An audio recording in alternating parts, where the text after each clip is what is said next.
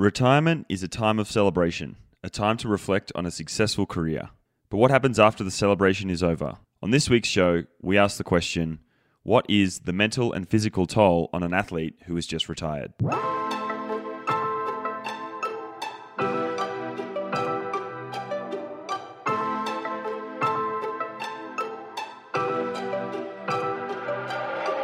G'day and welcome to another episode of Put Your Socks On. We have another great show for you today.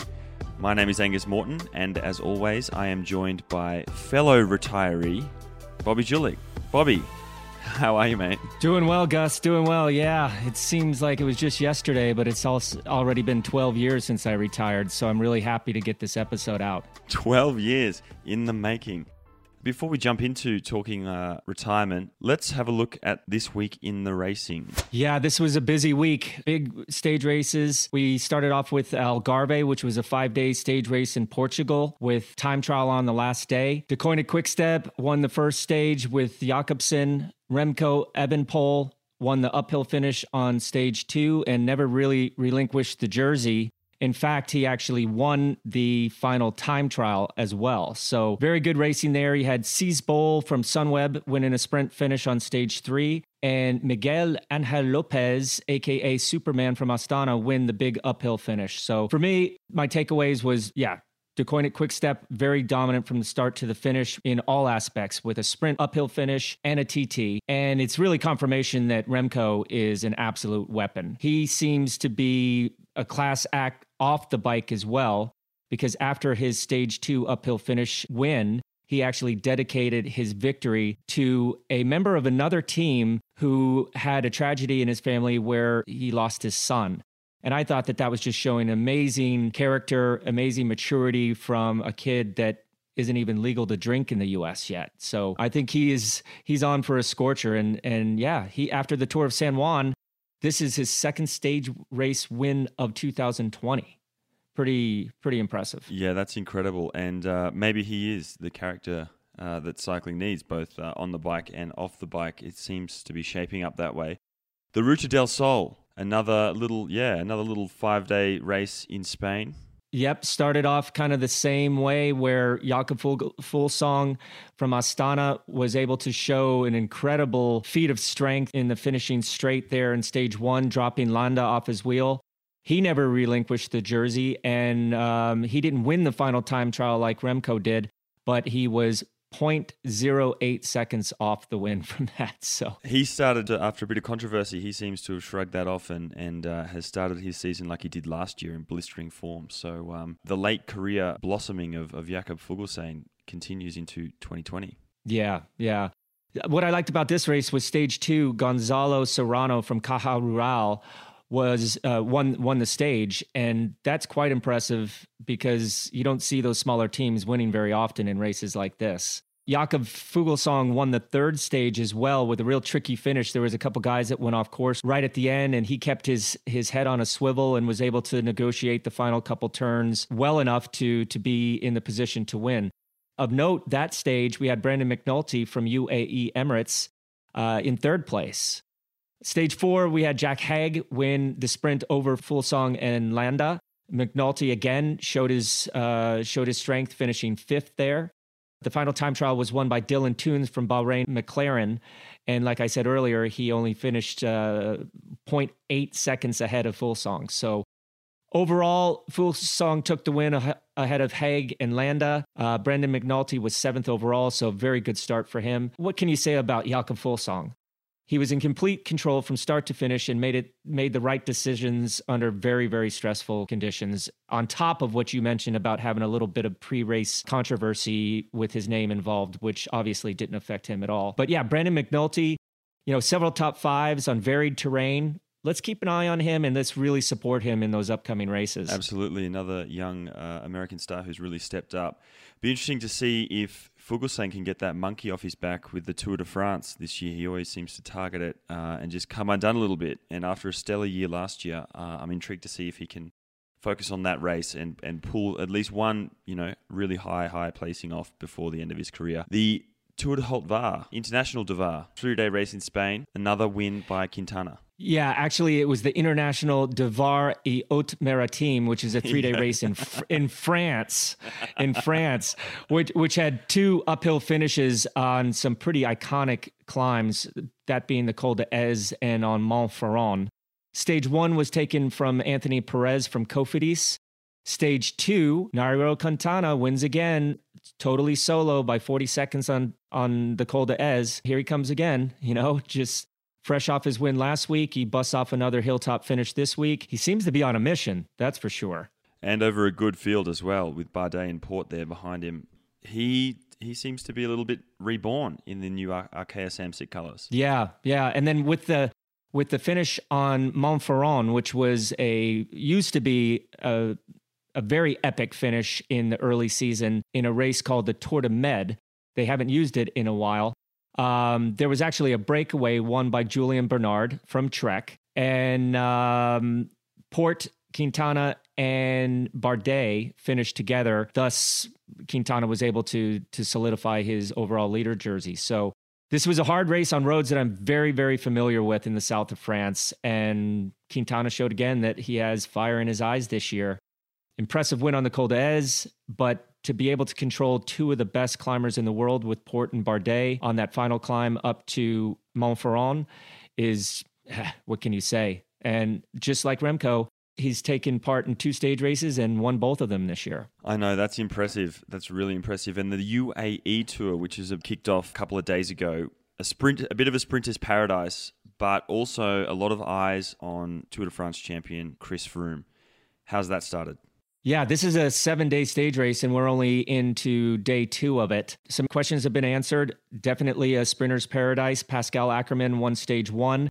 Caleb Ewan won the stage up to Hatta Dam today, which was I think he won it last year as well. So this is his 2nd consecutive year winning. And if you ever see that sprint, it is straight uphill. And to see a little guy like Caleb Ewan just blast those guys for the 2nd year in a row is impressive. But they have 2 uphill stages coming tomorrow on stage 3 and then on stage 5, actually using the same finish line. Today we saw Chris Froome kind of in the race, but not taking any risks. He was dropped a little bit before the last climb, caught back on, and then just kind of rode up to the finish. So it'll be interesting to see how he goes tomorrow. So we'll give you more final results of that race next episode. And last race that we'll talk about this week, and this was a big 4-day race for the women, the Settimana Ciclista Valencia. That's probably the first time the women have raced together since Tour Down Under.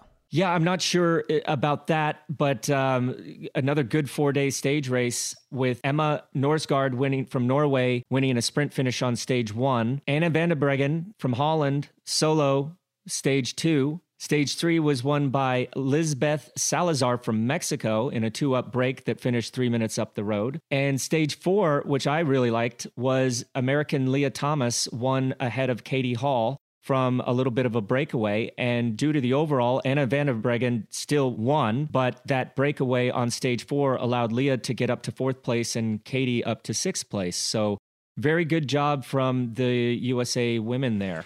And next week, we've got the end of the UAE Tour, plus the Opening Classics weekend. Yeah, Opening Classics weekend is always exciting. Everyone loves it. A lot of questions will be answered, but so far, overall, my take away from this year is Deceuninck Quick-Step have picked up where they left off last year, winning races all over the place. Trek Segafredo has also been very impressive and rolling over their end of the season form and success from last year. Teams like Lotto Soudal, Michelton Scott, Astana, Arkea Samsic, Cofidis Bora, UAE Emirates, these guys are all hitting their stride. But my main question is, where is Ineos and Movistar? I think Ineos has 1 victory with Owen Doull, and I'm not aware of any victories from Movistar yet. So also quite excited to see the boys kicking around at the front of many of these races. The women have won a race already. Let's start supporting those USA boys out there and get them motivated to fly the W, as we say in baseball. And Bobby, that brings us to the main part of the show. Today we want to talk about retirement. It's that point in a person's life or career where they've essentially been working towards, or they have essentially been working towards since they were old enough to work, basically. It's that point, usually in their mid to late 60s, where they've acquired enough wealth to live the rest of their days in relative comfort.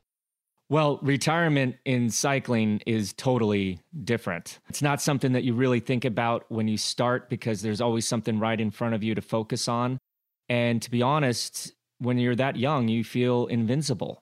Like this is just going to be happening every year, and you don't really look at the end because obviously the end of a cyclist career is a lot earlier than the end of normal people.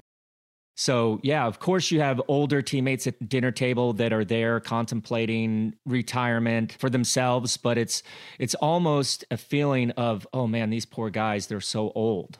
And I do remember that being on Motorola and Cofidis and seeing some of these biggest riders at the twilight of their career.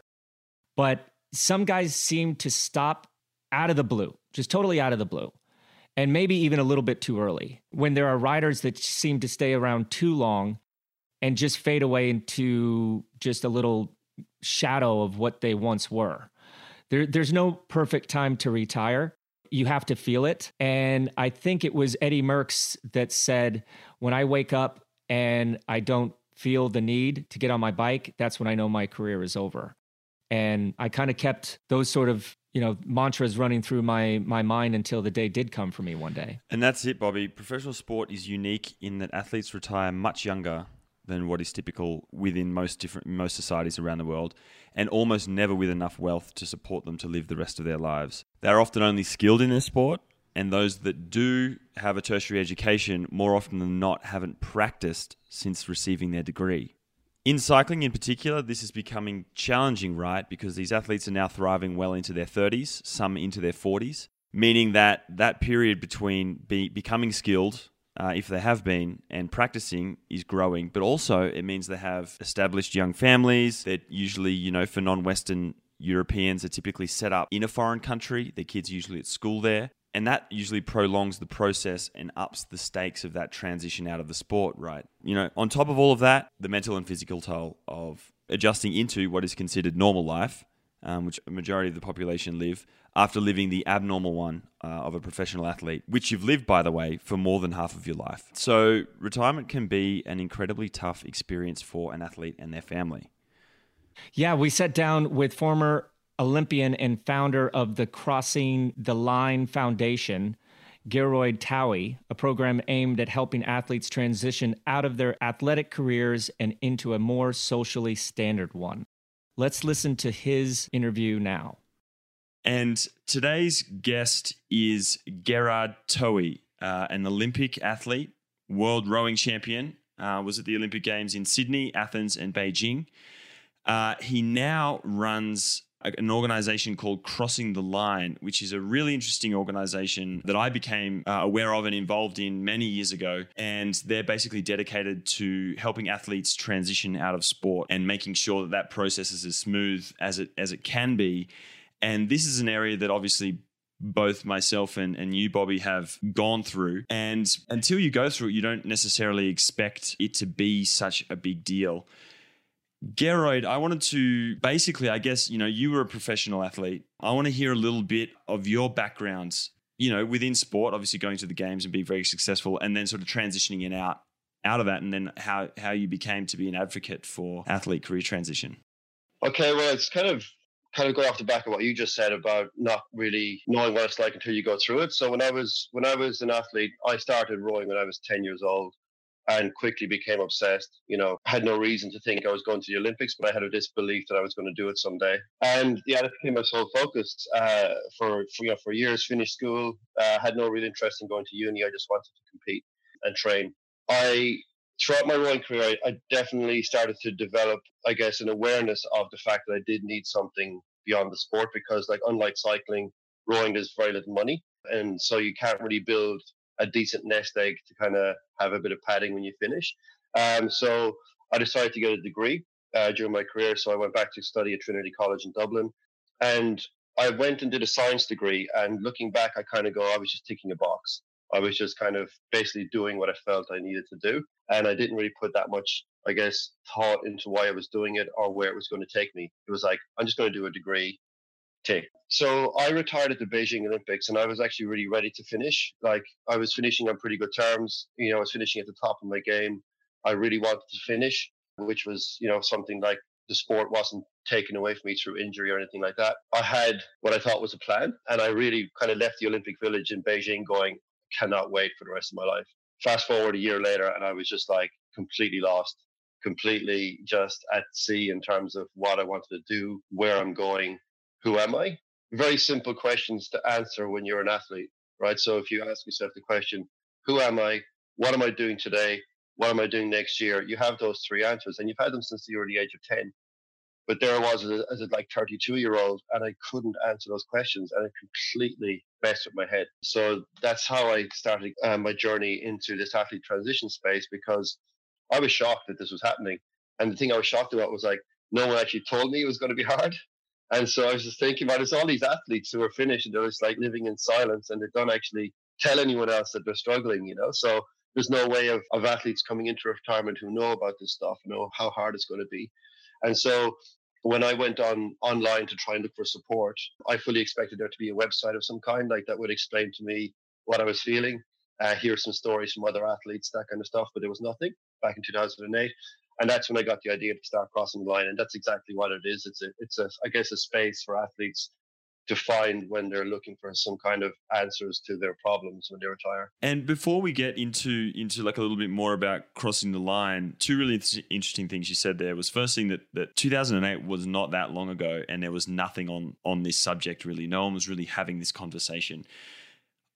I don't think people really understand exactly like what happens when an athlete retires. Can you like speak to the physical and the mental stresses and the changes that they go through? Because I don't think people realize that this is like chemical reactions and these are like real, like tangible things that go on. Yeah, like it is a very complex issue, right? Because of all those things. It's like there's a physical side, there's a mental and emotional side. And the two are very much, I guess you kind of get hit by a double whammy at the same time. So when you stop competing, if you stop training altogether, and sometimes like lots of athletes do stop training altogether because you need that goal in order to get up out of bed to go training, right? So when you're an elite athlete, you have to get out of bed to go training every morning because you're going to get your ass kicked if you don't. Whereas when you retire, you're like going, well, there's no real reason for me to do this. So a lot of people, myself included, just like stop training completely. And when that happens, you are, I guess your happy drugs are gone, right? And you realize that when you're an athlete training every day, you're getting like 5, 6, 7 hours of endorphins, of feel good chemicals coming through your body every single day.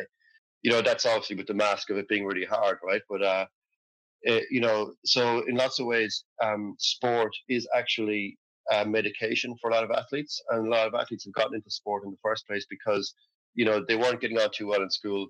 They might have been, a little bit out of the loop. They might have been, running away from something at home. And then, sport became their safe space. And a lot of that is to do with obviously the community that they're in, but also what's happening in their heads and that chemical reaction that's happening in your head every day, which keeps you balanced. So when you take the exercise out of it very suddenly, chaos can reign again. And, you can become disorganized, lazy. The whole thing changes. And you can feel very much not like an athlete very, very fast. And the most frustrating thing about it is for a lot of people, and I'm saying this from personal experience too, it's like, that the sport benefits your head. That getting out there on the bike, going rowing, whatever it is good for your head, but you still don't do it, right? And so...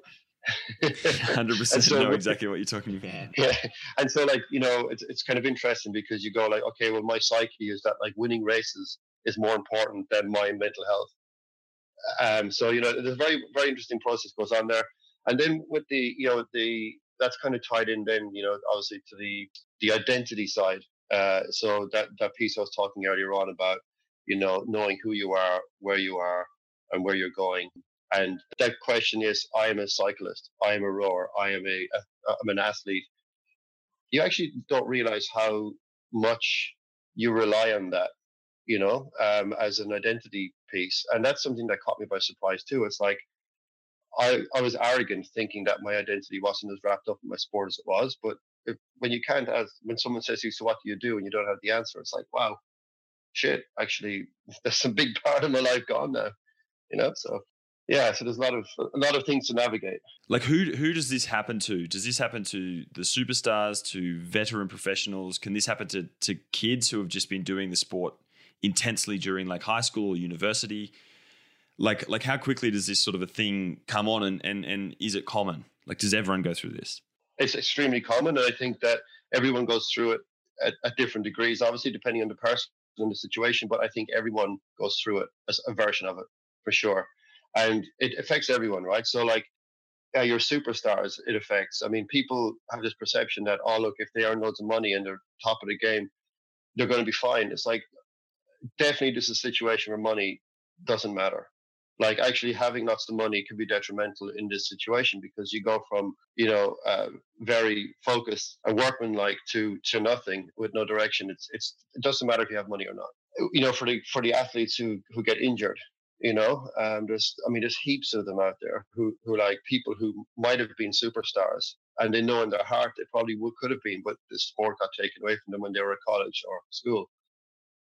I know lots of those people actually who have never been able to get over that, and like 25, 30 years later are still suffering from that. How do you work with these athletes? Like, how do you help and help someone transition 30 years later who still has this identity as an athlete, as a cyclist or a rower, but is clearly no longer that? Well, it's interesting because we work with quite high achieving individuals who now like are absolute gun entrepreneurs, like not because of us, but they're just that's what they do now, and they're absolutely brilliant at their jobs, but they still feel like failures because of what happened in their sporting world. Quite often, those people have either not achieved their potential, or what they feel they haven't achieved their potential, or they're people who've been cut by the sport, either by injury or by deselection. And there's lots of people out there who are still feel burned by bad selection decisions, being treated like shit by, their coaches or whatever.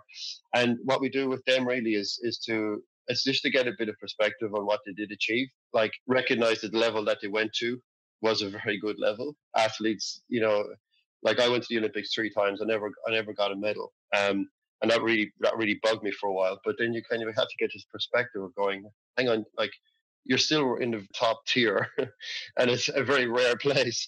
But I was feeling like a loser, and that's athletes the world over. And so it's really about getting that perspective on what they did achieve, and really they got to work on being counseled to find peace with what happened in their sporting career, because there's no going back, and you just have to use it as a positive experience in your life rather than actually letting it bug you. And so then, like, to that point, I guess, like, I don't know, it seems to me, like, is there a problem with the way that professional sport is and the way that we're driving these athletes to be these people knowing their careers are going to end? Or is the problem lying in that we need more awareness around this and there needs to be like a system implemented right from the get-go? I think a system implemented right from the get-go is the way forward. And, and with the awareness around it, I think that, like, I don't think there's any athlete in the world who doesn't buy into the whole, I've got to focus on this thing and it's going to be super intense. It's going to change my life. It's going to restrict things. It's going to be time away from families. Like, it's a unique situation you're walking into, but everyone walks into it pretty much with their eyes open. I think the thing that they mightn't have the awareness on is how hard it's going to be when they finish. And so if we can get, if systems from the get-go is definitely the way forward. But what we find working with current athletes is that the engagement is very hard to get people engaged, because there's a couple of reasons for that. One is that, like, they might think that they're taking their eye off the ball by doing something else, or the system doesn't cater for them to do something else.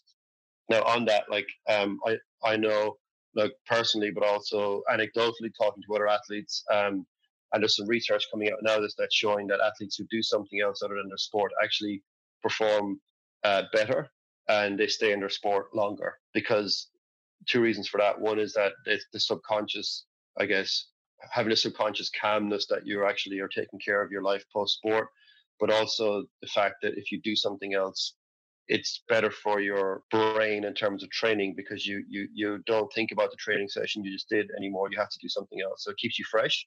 and keeps you mentally engaged in your sport, So it'd be really good to get young athletes, education and awareness around that, so that they actually see it as a performance benefit rather than something that they have to do as a tick box exercise. One of the things that I noticed being an American athlete and having to move everything over to Europe, or, Gus, Australian kids, they can't just wing it. They have to make a massive effort to have a basis of life skills, right? But when you're a superstar in France or Italy or Belgium, everywhere you go, you're a rock star and people are catering to you. So I really felt that we, as living so far away from Europe and having to uproot our lives, we had to depend a lot more on our own life skills, developing those life skills, and especially our family and our support crew. And those people were absolutely genuine because you didn't get to see them very often. But I noticed with those superstars in Europe that have everything done for them, they're still living at home, their mom is still cooking their food and still washing their clothes, that seems to be a little bit of a pitfall. So to those young riders out there at the beginning of their career, in the middle, or even at the twilight of their career, what are some of these tricks that we can talk about right now, which will hopefully be able to influence them in a positive way moving forward? What are some of those little tricks that you would suggest? Well, I think you kind of hit the nail on the head with saying, you had to do those things to survive, relocating to Europe. I mean, that's just giving you life skills that you're still using to this day. So every single thing like that is a learning opportunity, and it's actually a transferable skill that you can take anywhere in life afterwards. So the thing that we try and get athletes to do is to, first of all, do a lot of stuff themselves. Try not to fall into this, having everything done for them type situation, but also always looking at what they're learning from the sport that they can take forward into real life. So when you move on, if you go into a job interview, for instance, they're going to walk in, they're going to like the fact that you're a professional cyclist. They're going to say, that's awesome, well done, but what can you do for our company? And that athlete has got to be able to articulate what it is that they did in their sport that's going to be beneficial for that company and for that job. So really that trying to get them talking like this and trying to shape their story, their own personal story in their cycling journey, but in a very practical and effective way for any industry that they're walking into. The other thing is also that if they're not going to walk into a job, a lot of athletes look at running their own businesses. There's heaps of them that run their own businesses, and see that in cycling a lot. And it's just getting them to recognize that when you're an athlete, you've got the most amazing opportunity to network. You've got, you're rubbing shoulders with CEOs of companies that are sponsoring cycling teams, for instance, and they come to the big races. Don't sit in your bus and look at them from outside. Go and talk to them. These guys could give you an opportunity in years to come. They could be investors in your new business. They might give you a job. So in the real world, it's very rare for an employee of a company who might be working there for 10 years to even meet the CEO once in the whole time they've been there. But athletes have really got these people in their faces, and seizing that opportunity, very, very important, because once it's gone, it's gone. Because when you retire, okay, you might be known as a really good ex-rider, but the new crop are the ones that matter. And they're the ones who are going to get the opportunities now. So really seize that moment, recognize where you are, and take full advantage of that opportunity. The question I'd like to ask you is, have you been involved with cycling, and do they have an athlete transition? Do they take that athlete transition seriously? Is there any teams that you've worked with directly? Yeah, so I worked with cycling for a couple of years, and I actually was working with, I met Michael Drapak about 5 years ago. Drapak, who had the development team down here in Australia, who then co-owned Cannondale Drapak, obviously, for a couple of years, and then EF Drapak recently. So Michael's a big advocate of athlete transition and the importance of being prepared. That runs through the ethos of his whole team. And Gus rode for them in the past.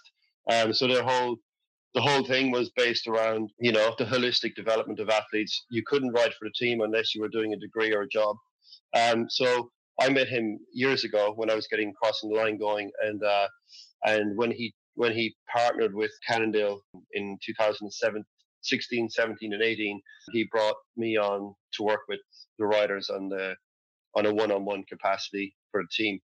So it was a very interesting time because I got to see cycling up close and personal, and realize how much of a unique sport it is. I think that unless you're a cyclist or someone who's actually been at the races and saw it, you don't really understand how unique of a sport it is.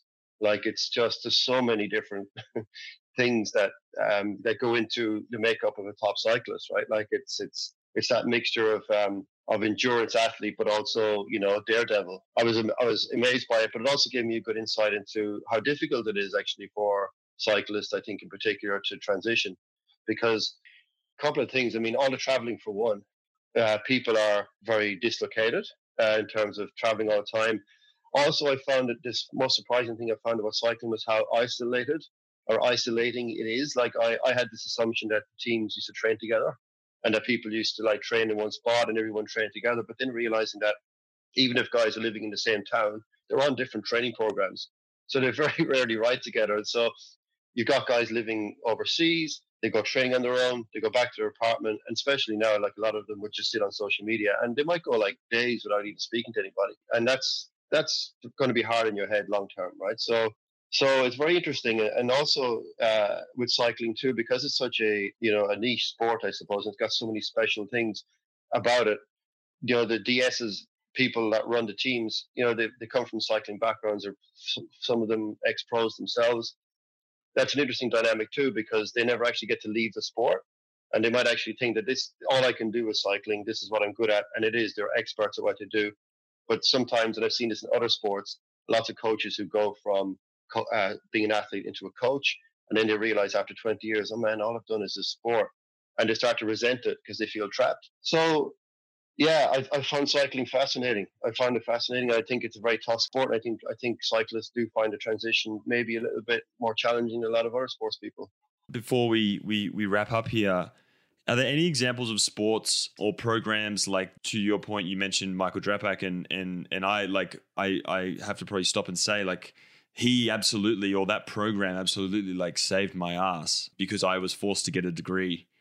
I voluntarily did it, but was part of my contract, and as a result, like, I was able to transition to something post sport, and that transition was tough, but at least I kind of had that. Are there any other examples, or are there any sports that maybe cycling should look to, and particularly that the UCI, to make some sort of a transition program mandatory? Yeah, I think that athlete transition programs should be mandatory, and like, kind of getting back to your point earlier, it's the ones who are engaged most in this are the ones who have been touched by it. Like, they can actually see their mortality as an athlete through an injury, or it's coming towards the end of their career.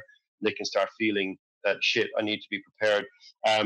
So in terms of the best practice model in this area, like, no one country or no one sport has cracked it yet. It's still a complete, it's still in development. What we've done just over the last couple of years is we've actually created a program, which is the Australian Olympic team are being given it this year, and it's really good. And it's just over the years I've been working this space and looking at athlete engagement, what will work and what doesn't. And what we've prepared and what we've done is a program which is a process.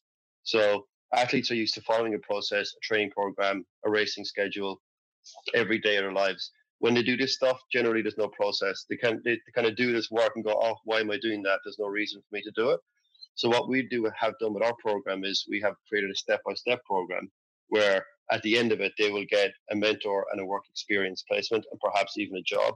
And it starts with education, online learning, and one-on-one coaching. Because one of the other parts of this is that when you finish your career, having had a coach your whole time, and then you go out and suddenly you don't have that person anymore. Well, you still need that person, not that particular coach, but a different person who can push you along, basically. And so we put them into the system as well. So following a process towards a goal, I think that's the only way that this transition work is actually going to work. That's the only way the athletes are going to engage with it. So yeah, just to answer your question about what countries or what models, I can't recommend any, to be quite honest with you, apart from our own, because everyone is still working it out. like over in the States, for instance, like, the NCAA and that collegiate system. I feel with our transition program for the Australian Olympic team that we've done something pretty special, and it's a kind of to be watched over the next year, because we've only just started it. But I think cycling needs to have its own. I think the thing is, like, each sport is very unique, and you have to incorporate that uniqueness into any program you're going to develop. I wholeheartedly agree. As someone who was fortunate enough to find myself in a program that helped me transition. 100%. Mate, thank you so much for dialing in from across the world to give us your time and to give us some really interesting insight in a conversation that's definitely not being had enough. CrossingTheLineSport.com is your website, right? People should go there. Athletes should go there. Can they donate? Can they support? Like, how can they help this program spreading the word? What's the best way to do that? Yeah, so we're a fully registered charity, so tax deductible donations are able to be done and will be well received. And that's all on the website. You can just click on the How You Can Help page, and it's that, because what we do is we actually give scholarships to athletes to give them this stuff for free, because a lot of athletes don't have any money. A lot of athletes finish in debt, and sometimes we get athletes who are really on their knees. So money is quite a barrier for them, so we try and remove that barrier. Yeah. Mate, you're doing fantastic work. Thanks for having me on the show. I really appreciate being asked to talk about this topic, because you said it's very important, and the more airtime it gets, the better. I'm sure we'll have you back on in the future as we have more episodes that surround different areas of athlete mental health and the direction the sport needs to take in a holistic sense. Cheers, mate. Thank you so much for your time. Cheers, guys. Bobby, that was a really, really interesting conversation with Geroid. I've known him for many years and have been fortunate enough to work with him and help me, transition out of sport at the different times that I've done that in my life. I want to know, for you, Bobby, like, what was the immediate post-retirement period like? Did you have a plan? Had you given it much thought, or did it, you just sort of arrived there and were like, I guess I'll just see what happens? That's kind of interesting. But back in the day, when one of my heroes, Bernard Hinault, retired at the age of 32 for some reason, I just said to myself, I was going to retire on my 32nd birthday, because he was born in November. I was born in November. I hadn't even started. I think I was like 14 or 15 at that time. But I said, yeah, that's what I'm going to do. I'm going to retire when I'm 32 because Bernard Hinault did it. Oddly, I was quite close to having to retire when I was 32, because I had a couple bad years and I didn't have a contract. But I was able to find my way back onto Bjarne Riis's CSC team and got a second wind. Wound up retiring 5 years later in 2008 at the age of 37. I think that the most important thing to remember when you retire is to make sure that you left it all out on the road and that you finish on your own terms. Sometimes that's taken out of your control due to the fact of injury, sickness, or just the simple fact that something as simple as your team folding. But if that's not the case, there would be some bitterness, maybe some axes to grind, because you're going to be living the rest of your life now, not as a professional athlete. And I think that's a very important thing. I once had, when I was contemplating at 32, saying that my career was over, a teammate of mine said, "Are you comfortable admitting to yourself that you're not a professional athlete anymore?" And obviously, the answer to that was no. I felt like I had something more to give, even though no one was willing to give me that, except Bjarne Riis. So ending on your own terms, leaving it all out there on the road, that is going to really be helpful moving forward. Because, if you're hanging on to something that you could have done or you should have done, but you didn't do, and you can't get by that, that's going to lead down the road, maybe tucked away in a corner of your mind, that's going to create some issues moving forward for sure, but on the ground. But enjoy your time as a professional athlete. Treat other people the way that you would want to be treated, and make sure you leave it out on the road before you make that decision to move on to the next phase of your life. The real world waits for no one, but take it from me, it's not as scary as it sounds. And Bobby, that is all we have time for on today's show. Thank you, everybody, for listening. That's another week of Put Your Socks On. I want to say a huge thank you to Geroid Towie, who made the show possible this week. head to his website and donate, crossingtheline.com. He is a charity, so you can, as he said, make tax-deductible donations. Thank you to everyone for listening along and supporting the show. We're on Twitter, at Physopod, Pysopod, or at That Is Gus, which is myself on Instagram, or at Bobby Julich, which is Bobby, obviously. If you don't subscribe, please do. We're on Apple Podcasts and now Spotify, apparently. So moving up in the world. On both those networks, we are under Put Your Socks On. So please subscribe, share it to your friends, tell everyone about it. You know what to do. That is all from me. I am Angus Morton. And I'm Bobby Julich. Stay tuned next week when we talk about how the world has changed with the sharing of data over the years. I think we're going to have a really special guest with that. But as always, don't forget to put your socks on. Nice one.